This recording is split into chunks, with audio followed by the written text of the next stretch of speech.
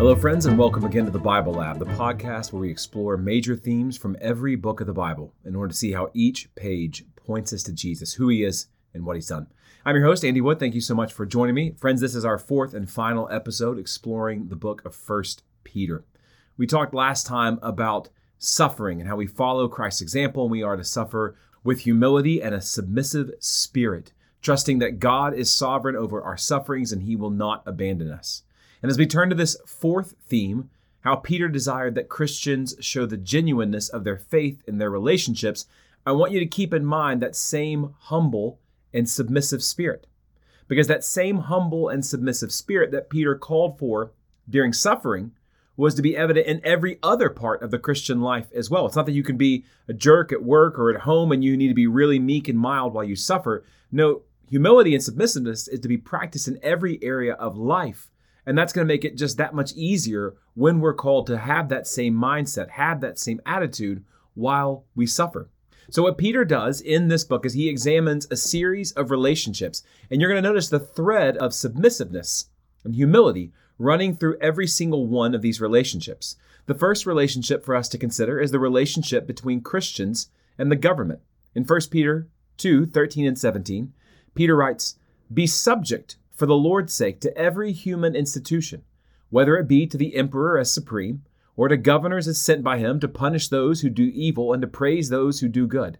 For this is the will of God, that by doing good you should put to silence the ignorance of foolish people.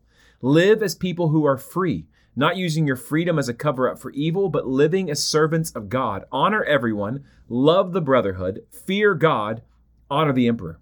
Now, friends, over the last few years, as I'm recording this in 2022, in America in particular, I think a lot of Christians have awoken to the fact that we don't really understand a lot of what the Bible teaches about the relationship between a Christian and their government. As we look at this passage, we want to note, first of all, that again, Peter says, be subject, but then he gives us the motivation. Be subject for the Lord's sake to every human institution. And to me, that's the key that unlocks this entire passage, this entire idea. Because Peter says we're not to be subject to the emperor for our sake, right? Because we're scared of what the emperor might do to us. We're not to be subject to the emperor even primarily for the emperor's sake. We're to be subject for the Lord's sake. So for the Christian, our goal is to please the Lord. Now, for most of us, by God's grace, most of us, most of our life are going to be led by rulers, whether it's a president or a king, who for the most part isn't asking us to do anything or not do anything that's going to lead us to sin. But if we're asked to do something or commanded to do something, that would be a sin for us to not do. If we had a government that said, don't share the gospel, for example, well, then we know that we're not going to obey that command because we are only subject to the governor, to the emperor, to the president, to the king, to the prime minister. We are only subject to them for the Lord's sake, for the glory of the name of Jesus. Now, remember that Peter is writing under the reign of Emperor Nero, who is notorious and legendary in history for his brutality and violence towards all people, but particularly towards Christians.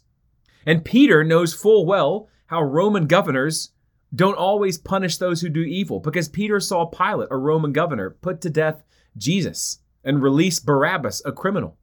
But Peter understands that God has given government to us as a good gift. And the primary posture that a Christian is to have towards their government is humility and submissiveness. Live as people who are free. So we don't live as slaves of sin. We don't live as slaves to fear. We use our freedom, not as a cover-up for evil, right? Using our so-called Christian freedom so that we can not pay taxes or we can skip out on jury duty. No, that's a cover-up for evil. But live as servants of God. Serve the government so that you can serve God. And when the government says don't serve God, then you know which one you have to obey. But the primary posture for most of us is humility and submissiveness. Humility and submissiveness should also be evident in the relationship between slaves and their masters. Peter goes on in 1 Peter 2:18 through 23 and says, "Servants, be subject to your masters with all respect, not only to the good and gentle, but also to the unjust. For this is a gracious thing. When mindful of God, one endures sorrows while suffering unjustly. For what credit is it if, when you sin and are beaten for it, you endure? But if when you do good and suffer for it, you endure, this is a gracious thing in the sight of God. For to this you have been called, because Christ also suffered for you, leaving you an example so that you might follow in his steps. He committed no sin, neither was deceit found in his mouth. When he was reviled, he did not revile in return. When he suffered, he did not threaten, but continued entrusting himself to him who judges justly. When it says servants, friends, a better translation would be the word slaves. So we're talking about slaves and masters. And yes, a lot of the principles that we see here in this text would also apply modern day to employers and employees. But Peter is speaking here first and foremost to slaves. And he says, be subject to all of them, not just to the nice ones, presumably those who are Christians, but also to the unjust, to the cruel, to the wicked. This is a gracious thing when you endure sorrows while suffering unjustly. Friends, you can only see this as a gracious thing if you believe what the scripture says that God does in us and through us through our suffering. We are being sanctified through our suffering. We are serving as a testimony to the grace of Christ in our suffering. And if we believe that, we'll be able to endure sorrows while suffering unjustly. Peter says, if you are a slave and you steal from your master and he beats you, that's not a credit to you. But if you refuse to worship the God of your master, if you refuse to offer a sacrifice to false gods and you are beaten and you endure, this is a gracious thing in the sight of God. Here's something that I had to read. I had to read this passage several times before the Lord brought this to my attention. Think about the dignity and honor that Peter shows slaves, because he elevates them and says, Christ not only suffered for you, as he suffered for all people, whether you're a slave or you're free, but he says that when you suffer for doing good, you're being like Jesus. Think about the honor that is. He's saying you, a slave, the bottom of the Roman pecking order, you can be like Jesus. You can suffer for doing good and bring glory to God.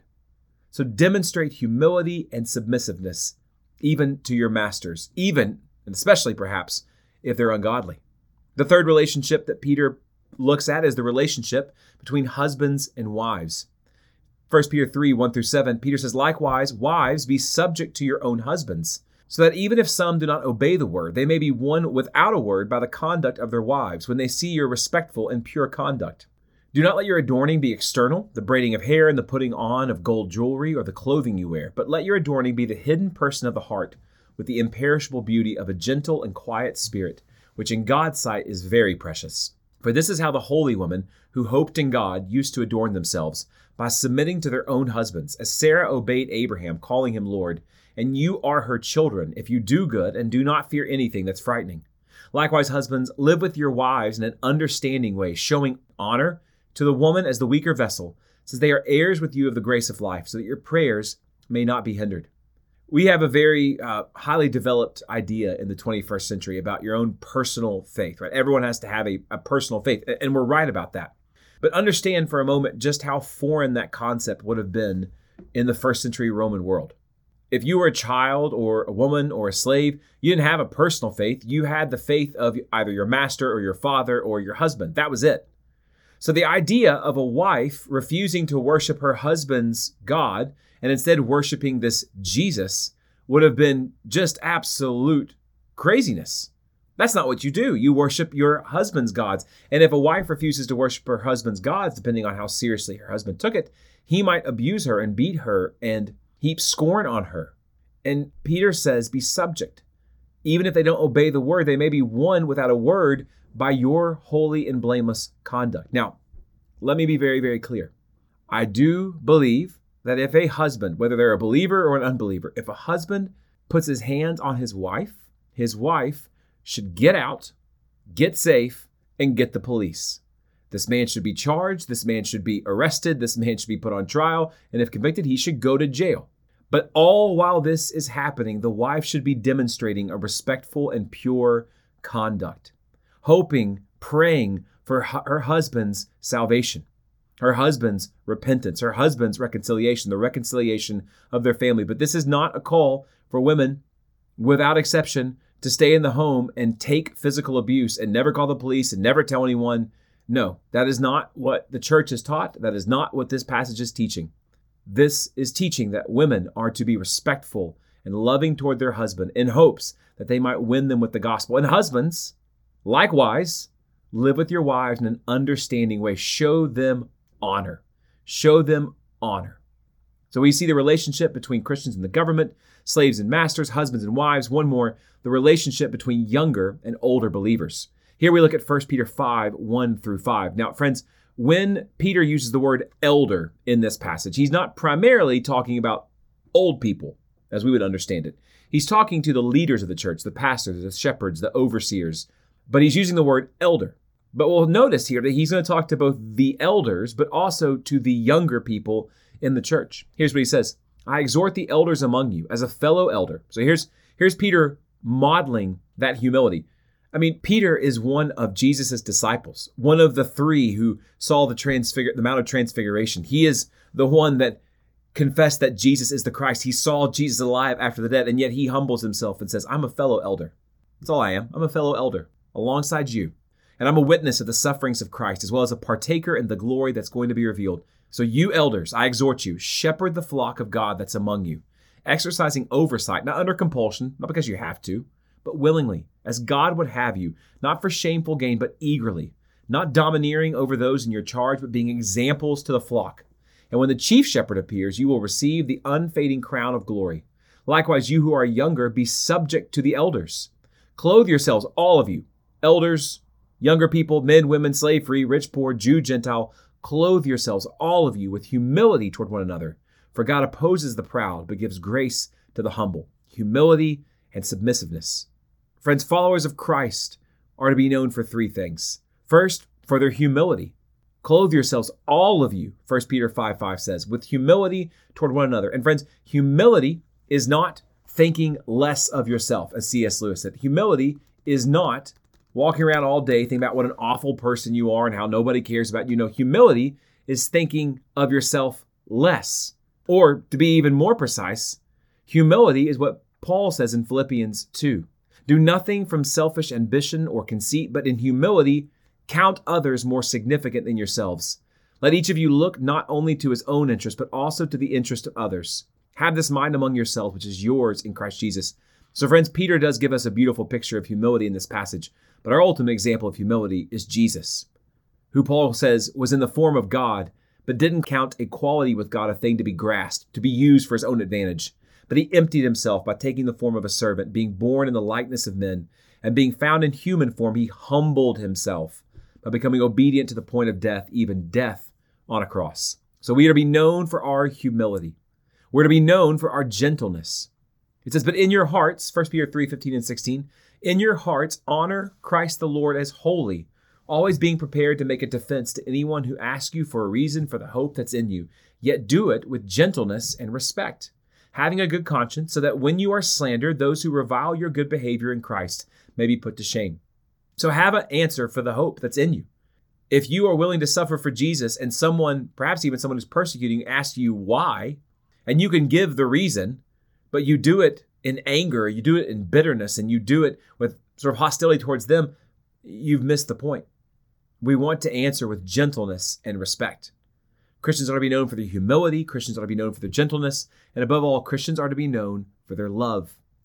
1 Peter 1:22, having purified your souls by your obedience to the truth for a sincere brotherly love, love one another earnestly from a pure heart. Friends, it's hard to be a believer. And wherever you're listening, whether it's in the UK, whether it's in Panama, whether it's in the United States of America, persecution is either here or it's on the way. It might take the form of social pressure. It might take the form of family pressure. It might take the form of the loss of job, a loss of freedom, perhaps even the loss of life. And Peter knows it's difficult. And he knows we need to love one another. We need to encourage one another, to be gentle towards one another, to be humble, seeking the good of others. And this is how the church will endure, and this is how the church will bring glory to our Lord and Savior Jesus as we suffer for his sake. So the next time we come back together, we're going to begin an examination of 2 Peter. But for now, take up and read, my friends. God bless.